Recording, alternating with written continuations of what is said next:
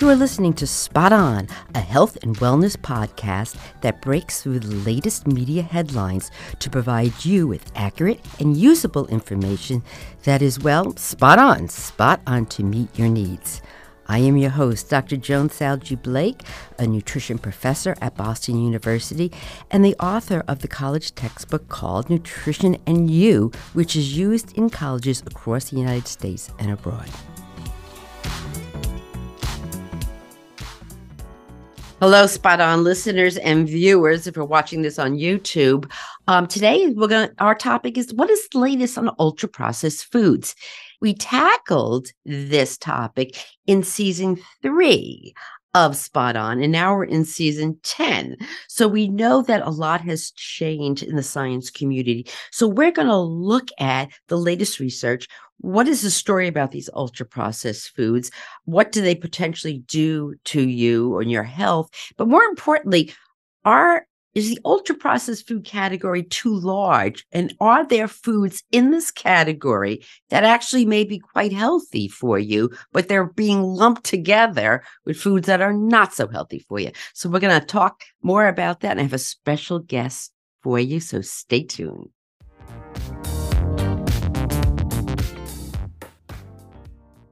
Okay, so today I invited a very special guest to come on, someone that really has taken a deep dive into this whole topic of ultra-processed foods. Her name is Dr. Felipe Jewell, and she is at New York University, and she is just finishing her fellowship there, and she is a nutrition and chronic disease epidemiologist.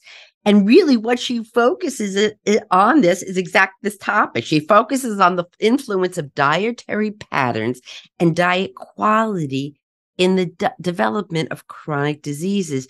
And she's really had a love of this whole ultra-processed food and food processing and how it affects health. And I have to tell you what a wonderful fellowship for you to study this, because this is the hottest thing that we know about. So you are just on top of everything. So with that, I want to welcome you to Spot On here. Thank you so much for having me. I'm so happy to be here. I opened the session, Dr. Jewell, with saying about how 60% of the foods that Americans eat are in this category of ultra-processed food. And so let's refresh our memories here. So these categories, what are these categories? And can you quickly explain what they are? Yes. So the NOVA system was developed in 2010 by researchers at University of Sao Paulo as a way of looking at food through the processing level, the processing it had gone through and the purpose of processing.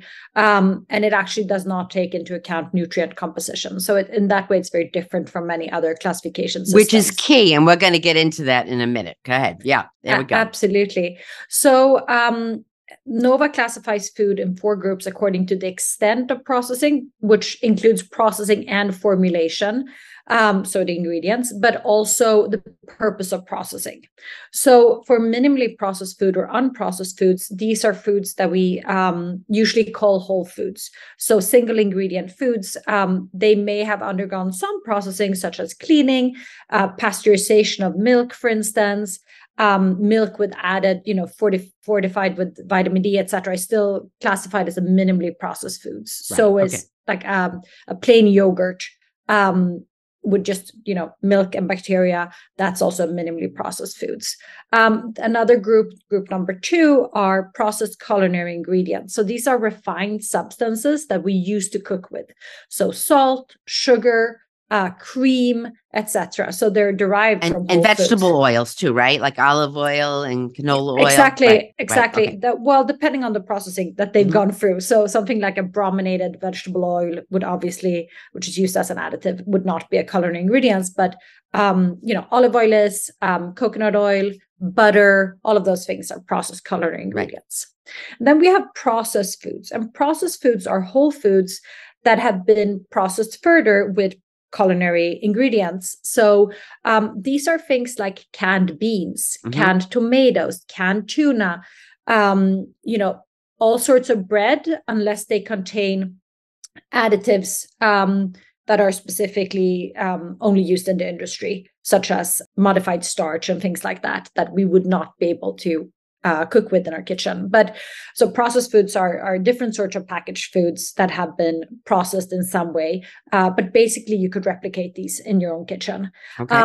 And then we have ultra processed foods. And ultra processed foods are characterized that they're mainly composed of very refined and isolated substances, so starches, oils, fats, sweeteners, etc. And they have been processed with the purpose of create durable, palatable, and also affordable and high products with a high profit margin as well. So and also a long shelf life too. Exactly, right? Exactly. Right. But it's different from the processed foods, which something like canned tomatoes have also been processed for in order to enhance preservation and shelf life, whereas something like a ketchup would be an ultra processed foods if it contains certain additives, etc. So ultra processed foods have been processed further, and they have less whole. They're not composed mainly of whole foods. They're mainly composed of other very processed ingredients, and then have added ingredients that you would not find in your home kitchen. So cosmetic additives such as food dyes or flavor enhancers or things like that you would not use at home. And they have often undergone processes that are specific to the industry as well. In a minute, we're going to get into that, because I think there's some quite healthy foods in this fourth ultra processed food category that are really quite good for you, and we need to tease it out. But before we get to that, let's rewind. And this is, you are it, my dear. What do we know about a diet that is rich in ultra processed foods? And, I'm assuming it's the less healthy of ultra processed foods and your overall health. So what are you going to tell us? Well, first of all, if we look with the association with diet quality, studies that have been conducted in many different populations all across the world have consistently found that the higher share of ultra processed in the diet, the lower nutritional quality of the diet. So even though this NOVA classification doesn't take into account nutrient composition, it is kind of a proxy for a lot of the foods that have an unhealthy nutritional profile and that are too high in added sugar, saturated fat, sodium, etc. So people who eat more ultra-processed food tend to have higher intakes of added sugars, saturated fat, sodium, while having lower intakes of protein, fiber, and many micronutrients. Because there's this tendency that ultra-processed foods can displace other healthier foods from the diet, that they replace other healthful foods instead of being an addition. Right. And we know that Americans are consuming too much added sugar, heart unhealthy saturated fat, and heart and unhealthy sodium, and also not good for your blood pressure.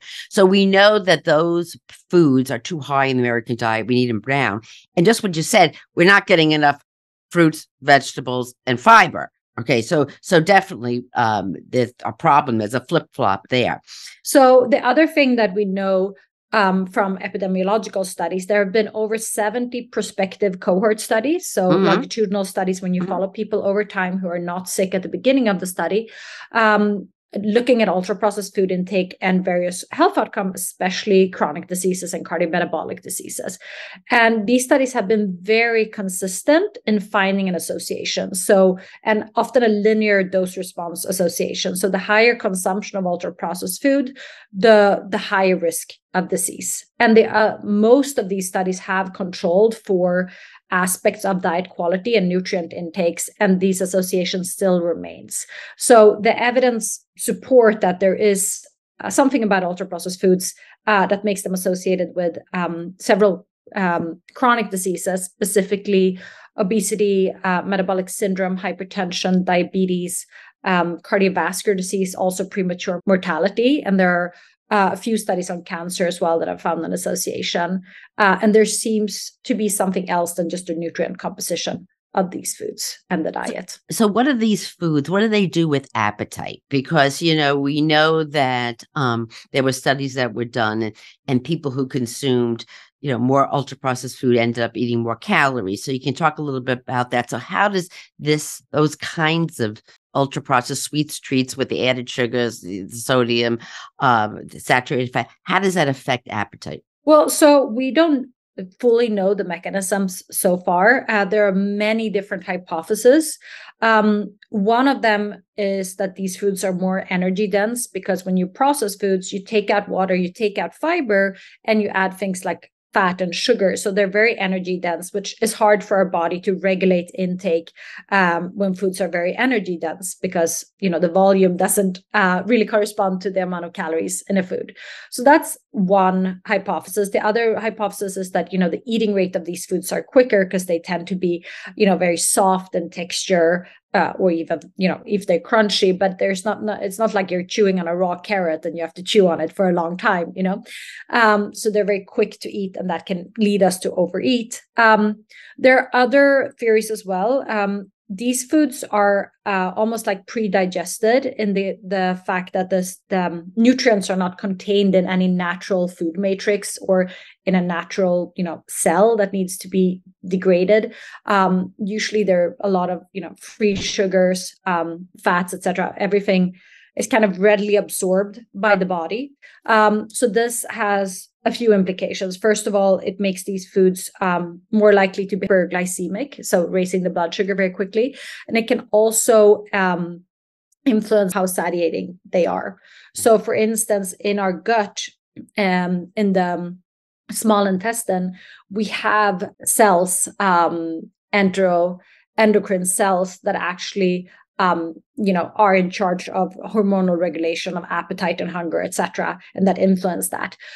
So in the case of ultra-processed foods, they're absorbed very quickly in the first part of the small intestine, whereas these cells that have the sort of nutrient sensing that senses what nutrients are coming into the body are located in the distal part of small intestine. So there may not be many nutrients left, for these cells to sense. So that can influence appetite regulation as well. And that was actually seen in the study by Kevin Hall et al. That you mentioned, the randomized controlled trial, that it did, the ultra-processed diet affected a hormone called PYY and GLP-1, which are associated with appetite regulation. So that's really interesting. So let's talk about comparison. So you have an orange. Okay, they have an orange, you peel it, and you have in the orange, you have that wonderful natural sweetness that Mother Nature gave it, but you have fiber and you have water and you have to chew it, right? Yeah. Okay, and then you have an orange drink, which is just sugar water, colored orange, and that's all it is. So what you're telling me is that the orange drink, if you took, would be more rapidly absorbed in the upper part of the GI. So back in the lower part of the GI, they're saying like, whoa. No food came my way because it was already rapidly absorbed. They're like, whoa. So, hey, keep feeding me so I'm still hungry. Where if you had an orange and it had the fiber and you were chewing it, which I believe has a great slowing you down, that it would take you longer to eat it. You wouldn't overeat it. And then there would be fiber and everything that would slow the release of it from the stomach into the GI tract. And because of the fiber and other nutrients in there, that there would be food for the lower intestine. So they wouldn't be starving. All right. So in other words, is the wholer the food and the more fiber in it, more likely that you're going to be satiated longer and less likely to overeat. Exactly. You're absolutely right. And that has not only to do with the fiber content, which is very important, but also the actual food matrix. So the physical form, we tend to think about about food in terms of nutrients, but the way these nutrients are packaged and the form that we consume them in actually matters as well. So if you eat anything from a plant, plant cells have cell walls of fiber, and some of them may rupture, obviously, when you're chewing, and foods will be partially digested in your stomach, but some cells will remain intact and actually degraded by bacteria in your colon. And so nutrients are released from the food in a much slower way and therefore absorbed in a much slower way along the digestive tract. compared to if it was just, simple sugars that is absorbed. Yeah. So in other words, you're feeding with the oranges versus the orange drink. The oranges are feeding everybody throughout the GI tract, the upper, the lower, and the microbiome. And talk about the microbiome, because that's really important. They need to be fed. So that good bacteria needs to be fed. So explain that. Yeah, absolutely. So the bacteria needs to be fed, as you say, and what we eat will actually influence both the composition of your gut microbiome, but also their metabolic activity, which actually influences our metabolism as well. So basically, bacteria can influence how much energy you harvest from the food as well. So depending on your profile. So we have the first thing that we talked about, the food structure, which may have an effect on the bacteria. And there is some studies suggesting that, these sorts of acellular nutrient that I talked about, the feed nutrients, that may cause a more inflammatory gut microbiome and a more virulent or increased virulence factors of some less beneficial bacteria in your gut microbiome. So that's one part of it. The other part is if you're eating a highly ultra processed food and you're not getting enough fiber, there's not enough foods for these microbiomes the microbes in your microbiome, and they may actually start degrading the mucus along your intestinal tract, which may lead to inflammation as well. So we know that prebiotics, which is more fiber-rich foods, feed the healthy bacteria in your microbiome. But this is kind of interesting, because if you don't feed your microbiome, the microbiome says, well, I'm going to eat myself, right? Yeah. And it just starts munching on that microbiome and chewing away at it, which is unhealthy. So again, having foods that provide good nutrients, less added sugar, less added sodium, less saturated fat, more fiber. And now, I love this whole cell metrics thing, where there are things going on and you're making your GI tract work to pull out the nutrients from the whole orange. It's like they're in the gym on a treadmill trying to work it all out. And so everybody gets fed along the way, and you may be more satiated. And again, what we saw in studies is that, an orange that you have to peel is about 60 calories, and a cup of orange drink is going to be about 60, 100 calories, but you can gulp that baby. You can overgulp the drink. But how many oranges can you possibly sit in one sitting, possibly eat? You'd be asleep peeling. So again, there's a lot going on with what's happening with the nutrient density of the food, how it is packaged, whether there's a lot of added sugar or saturated fat in it, and and also if it tastes good and satisfying. So that brings me to my next point, because can I point in one more thing about the gut microbiome? Let me just say something. That is not my next point. It's your point, because this is your show. I'm just trying to get information out of it. So you go ahead. Oh yeah, no, it's absolutely your show, but I'm very happy to be here. I just want to make sure we don't miss anything, because as I said, it's not all about the nutrients. And we talked about the food matrix, but there's also some evidence, both from animal studies and human study, that certain additives also have a negative effect on the gut microbiome. Interesting. Okay. Yeah. So for instance, emulsifiers and some non-nutritive sweeteners, artificial sweeteners, have been shown to also change the gut microbiome, the profile, and their metabolic activity in ways that may increase inflammation and also impair glucose metabolism.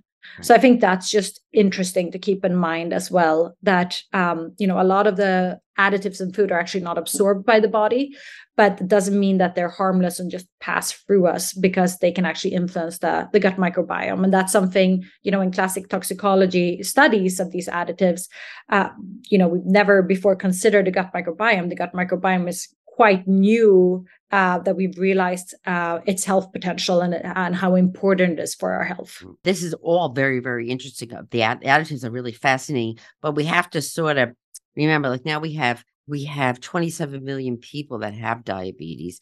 We have 97 million that have pre-diabetes. That means they're on deck to get diabetes within 5-7 years if they don't, change their diet and lifestyle.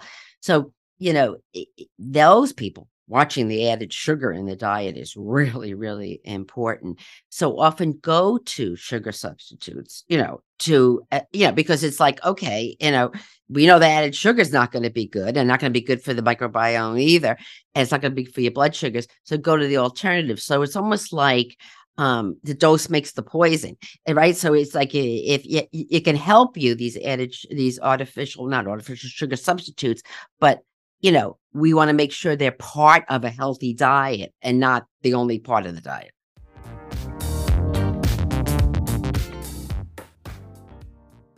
Well, I think it's very, the evidence is really not clear if they're actually helping us or not. The WHO did a large systematic review of this, and so the World Health Organization, and what they found was that when we looked at randomized controlled trials, short-term studies, these non-nutritional sweeteners could actually help you lose weight, etc. But when we look at epidemiological evidence following people over many, many years, many of these are actually associated with a higher risk of diabetes, cardiovascular disease, mortality. And there was a recent study, a human experimental study, that actually found that sucralose, which is a artificial sweetener, if you ingest sucralose on its own, you don't eat or drink anything else, you just have a diet soda with that, nothing happens. It changes your gut microbiome, but nothing happens with your glucose response. But if you eat something with carbohydrates together with the sucralose, it actually impaired the metabolism of those carbohydrates. Interesting. So that is very interesting, because often, people will have a diet soda with their meal, or you will eat something, a baked good or something that has carbohydrates, but with the sweetener being an artificial sweetener, and you think that, oh, this will be better for my glucose response, but in fact, it may not be. But in that study, was it a realistic ratio of carbohydrate to the sucralose? Yeah. So it wasn't like the big bolus amount of sucralose and carbohydrate. Very interesting and very interesting to watch. So keep your eye on for that. I'm looking for more science stuff to come, about that.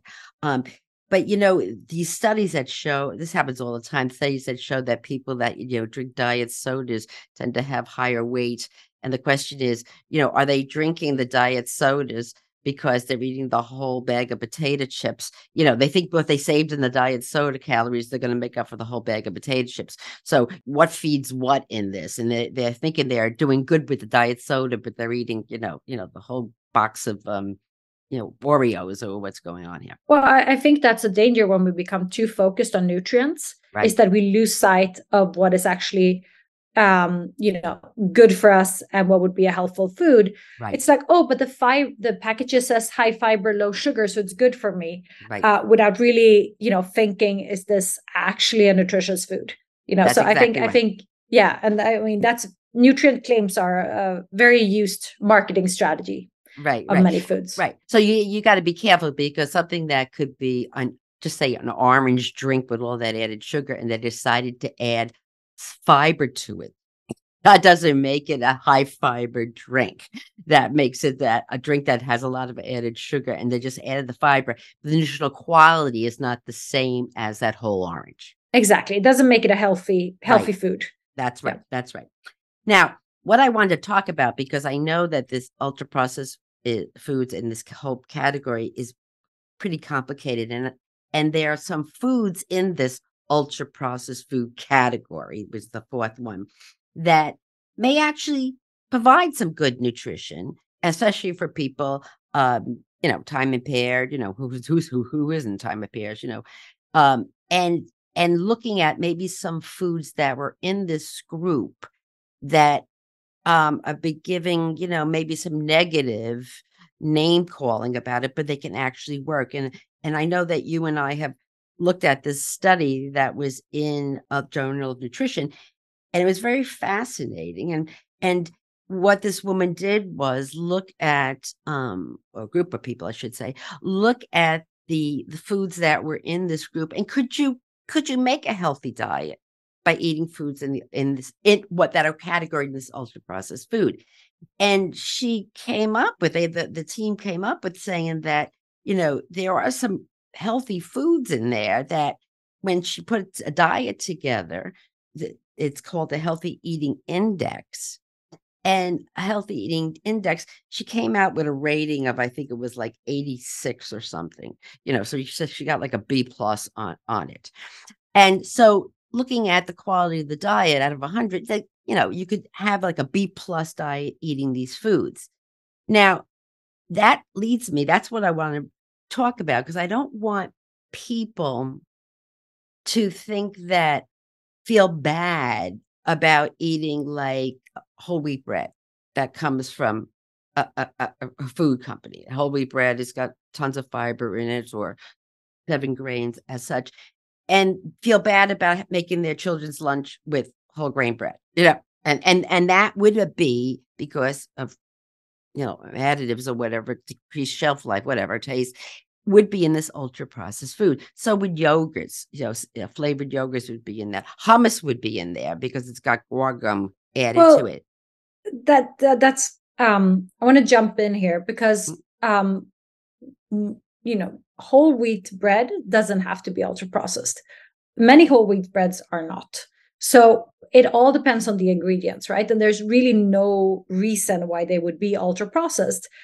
Same thing with hummus. You can find plenty of hummus in the supermarket that are not ultra processed and that don't have these additional additives. The ones that have additional additives are usually lower quality, and they have to add cosmetic additives to improve the flavor or the texture, etc. So, why would you choose a subpar hummus that needs gums or other things when it's perfectly possible to have a hummus that doesn't have anything of that? It still has long shelf life. I buy hummus all the time, stays in my fridge forever. But I look at the ingredients. So there's really no reason why a yogurt, a whole wheat bread, or hummus would be ultra processed, except that the company is trying to increase their profits by creating more margin and selling a cheaper product. I have to tell you, because I went and I looked at this for the hummus, and the hummus I got, both of them, I just by happenstance put one was organic, right? That's a whole other episode. And one was, a commercial one. And it basically just had hummus and, and then the guar gum. And because of that, it would have been in this ultra processed category. And what I say to that is people are trying so hard to eat healthy and do good for themselves. And gosh, food prices are astronomically crazy. So to try to feed your family or even yourself on a food budget, these foods may be cheaper, but they still provide wonderful, good nutrition. And we're going to go back to this study that this researcher did, that they found out that the nutritional quality of these foods that were in this category of ultra-processed food really came out with a pretty darn good grade. And the average American's grades for Healthy Index was 59. 59 at Boston University is you flunk the exam.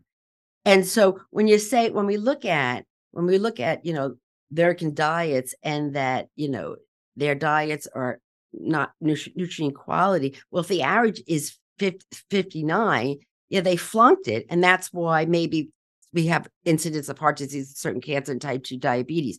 But all I want to try to do is I want to try to protect people from feeling bad about feeding, foods that like a whole wheat bread or the hummus with the guar gum, because it's a good price and the kids like it with baby carrots, and, or whole grain cereals that don't really have that much added sugars, and they're in there with, the creamy puffy foods, you know what I mean? So there's like a big difference in that. So, I don't want people to feel bad about trying to feed themselves on a budget and try to do the best that they can.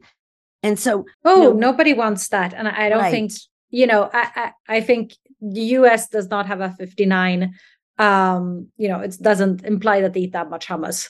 I don't think the hummus is the you're issue. Right. Absolutely. It absolutely. So So I think it's actually, I think it's detrimental. There's been so much focus on that, certain foods of a certain brand that contain a certain additives could be ultra processed. And then people are like, oh wow, we can't say that we shouldn't eat ultra processed because this, these two foods, some brands are ultra processed. We may discourage people from eating them. I don't think that's a risk at all. I mean, the US has a real problem with eating way too much, junk food, and most ultra processed foods are junk food. And I think we have to just, call it for what it is. And I think it's a concept that people can actually understand. And I don't think it will shame people for eating hummus with a certain gammon. I think it will more make people realize that to choose foods that are whole foods based rather than, you have no idea what this even was. And when the study you talked about,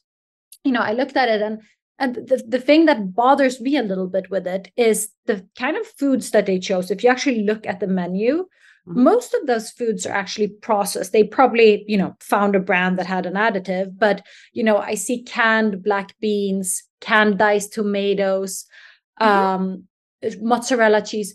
You can find plenty of options that are just same price, but don't have the additives, right? So this doesn't really represent the type of ultra processed foods that Americans eat on a daily basis. In this study, they kind of used, basically processed foods, but with additives to assemble meals and diets. So some light cooking, they made a taco salad and a breakfast burrito. For many Americans, they actually go out and buy, a ready-made breakfast burrito, or, a taco salad is not really, they don't make the salad. You're right. That's the problem. I think using processed foods to make, fast meals with vegetables, I think that's great. Use all the canned legumes, vegetables, etc. that you want, the frozen vegetables, make it easy. I also saw on this list they had included rotisserie chicken as an ultra processed food, which is definitely not an ultra processed food. But if it was seasoned heavily, and if it was in a seasoning package, does not make it ultra processed. You could make it depends on what was seasoned and what was added to it, right? It could be ultra, but had some ingredients. That's what I'm trying to get at here, is that, do you think, rather than this big category of ultra processed foods, we may pull some things out that are convenient and shelf stable, like the hummus or whatever, and affordable, but really good for you? Because let's follow the nutrient density, and then leave the sweets and treats, and that's the ultra processed foods. The soft drinks, where the majority of the sodas and sweetened beverages are coming from. But you think we could have another group here? In other words, pull out some of these conveniently processed, what is called now ultra processed food, and really say that these are healthy foods and they are affordable, and feel good feeding your family on a very limited budget for having it. That's really all I'm trying to get at, is that I'm just wondering if by accident, or when we first started this categorying of foods, we dumped some foods in this ultra processed category, foods that maybe aren't half bad. Maybe we can make a subgroup, or maybe make 5 groups, and one that isn't so bad. Because I think what happens is when there are studies to show that when families with low income and very tight food budgets, they feel bad buying canned vegetables or frozen vegetables, because they think they're not as nutrient rich. Well, those are not ultra processed, so they should not feel bad about those. Those have never been in ultra processed. All I'm trying to say is, if there are like the hummus is in that ultra processed food category, don't make them feel bad. That's all I'm trying to do. I mean, we're totally on agreement that, foods that have no nutritional value and high added sodium and sugar and saturated fat they're going to give you calories and nothing else. All I'm just trying to say is maybe there's a middle ground for some kind of foods that could be judged on their nutrient density as well. It's important that they give nutrients to that, and they may be affordable and really and healthy and improve the diet of those Americans that got a 59, which is because they're eating all the sweets and treats on there. See, that's what all I'm just trying to say. I just want to make, I just think that down the road is, I'm wondering, and look in your crystal ball, do you think that we'll start maybe looking at this ultra processed group and maybe teasing another subgroup out of it? What do you think? Well, so I think it's really important to figure out the mechanisms, right? So we know what is actually harmful or not. And that obviously for different additives, it may be different harms associated with it. I think for everybody, eating more whole foods will be better option for us. An ultra processed food will never be healthier, and a hummus with additives will not be healthier than a hummus without additives. Then obviously we need to maybe understand what additives are in hummus. What's the problem there? But the grand majority of the group that we're talking about are not whole foods based, and they may displace other foods from the diet. Absolutely. And that I think in the end, it really is about looking out for the people who have the worst diet quality, who have the most limited resources, because so many of these ultra processed foods are marketed to them as being affordable, as being healthy, because we're focusing so much on the nutrients. So I think that's, really a disservice against them. Right. So that's going back to taking the orange juice and adding fiber to it. So we just have a high fiber sugar drink. Absolutely. I think we're on the same page on that.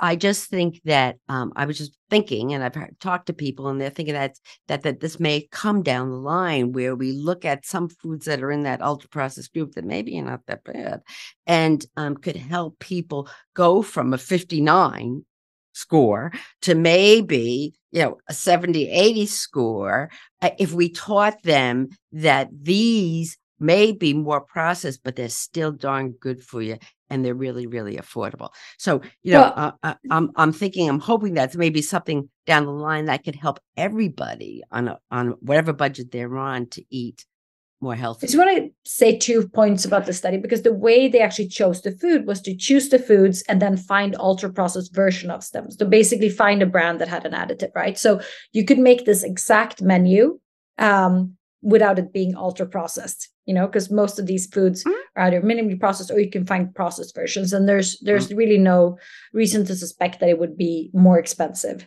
to do that. I'm not sure about that. I think food prices are really real. I mean, just to show you, organic food, food produce typically is going to cost more than traditionally grown. Of course. And there's no science to say that the organic is any more nutritious for you than traditionally grown. So I think, it's very, very complicated, but I think all I guess we want to do is all maybe possibly come to the table and figure out what's the best affordable way to feed people, everybody, no matter what that your budget is, because we want to get foods more in their natural form because of all the wonderful things you just said to you, but we want to do it in a way that's convenient for a family of 4 or 6 or whatever, but 2 adults working and homework and everything like that, and in the budget, that food budget that they have here. And I'll tell you what we're going to do. We're going to next do a episode on food as medicine, and which is fascinating. Fantastic. And a lot of that is, how can we get people on limited budgets access to healthy foods that are affordable, more to the whole way they came into Mother Nature made them. And that's great. I mean, everybody wants that, and how we can help them take this healthy food and quickly prepare it, because they don't even know how to prepare it in the kitchen. They get a head of cauliflower and they don't know where to begin with it. And so that we could help people make these foods more affordable, teach them how to possibly make it, especially if you're in a limited kitchen. Some people don't even have a full kitchen, so everybody can eat more healthily. So I think this is a complicated topic, but I'm excited about it. I'm excited about the movement that we're talking about this, because we know, and thank you for doing all your research on this to find out about those interesting ways that ultra processed food are those high in added sugar, sodium, and little nutrition, how they are metabolized, digested, and absorbed differently than regular. And I think that is absolutely fascinating. And I'm sure you're going to find some more to do that. So with that, I want to thank you again for coming on Spot On. Great. Thank you so much for having me. It was a pleasure.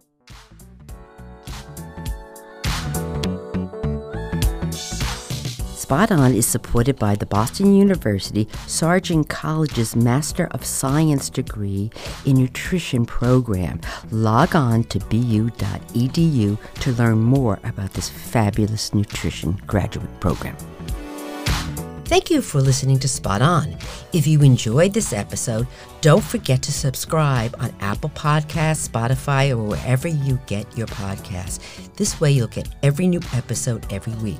And by the way, leave us a nice review. And can you also like us on our Spot On Facebook page and suggest topics for future episodes? Please follow me on Twitter and Instagram at Joan Salge Blake. And oh, by the way, can you send this episode to 5 of your friends? Do I ask a lot of you?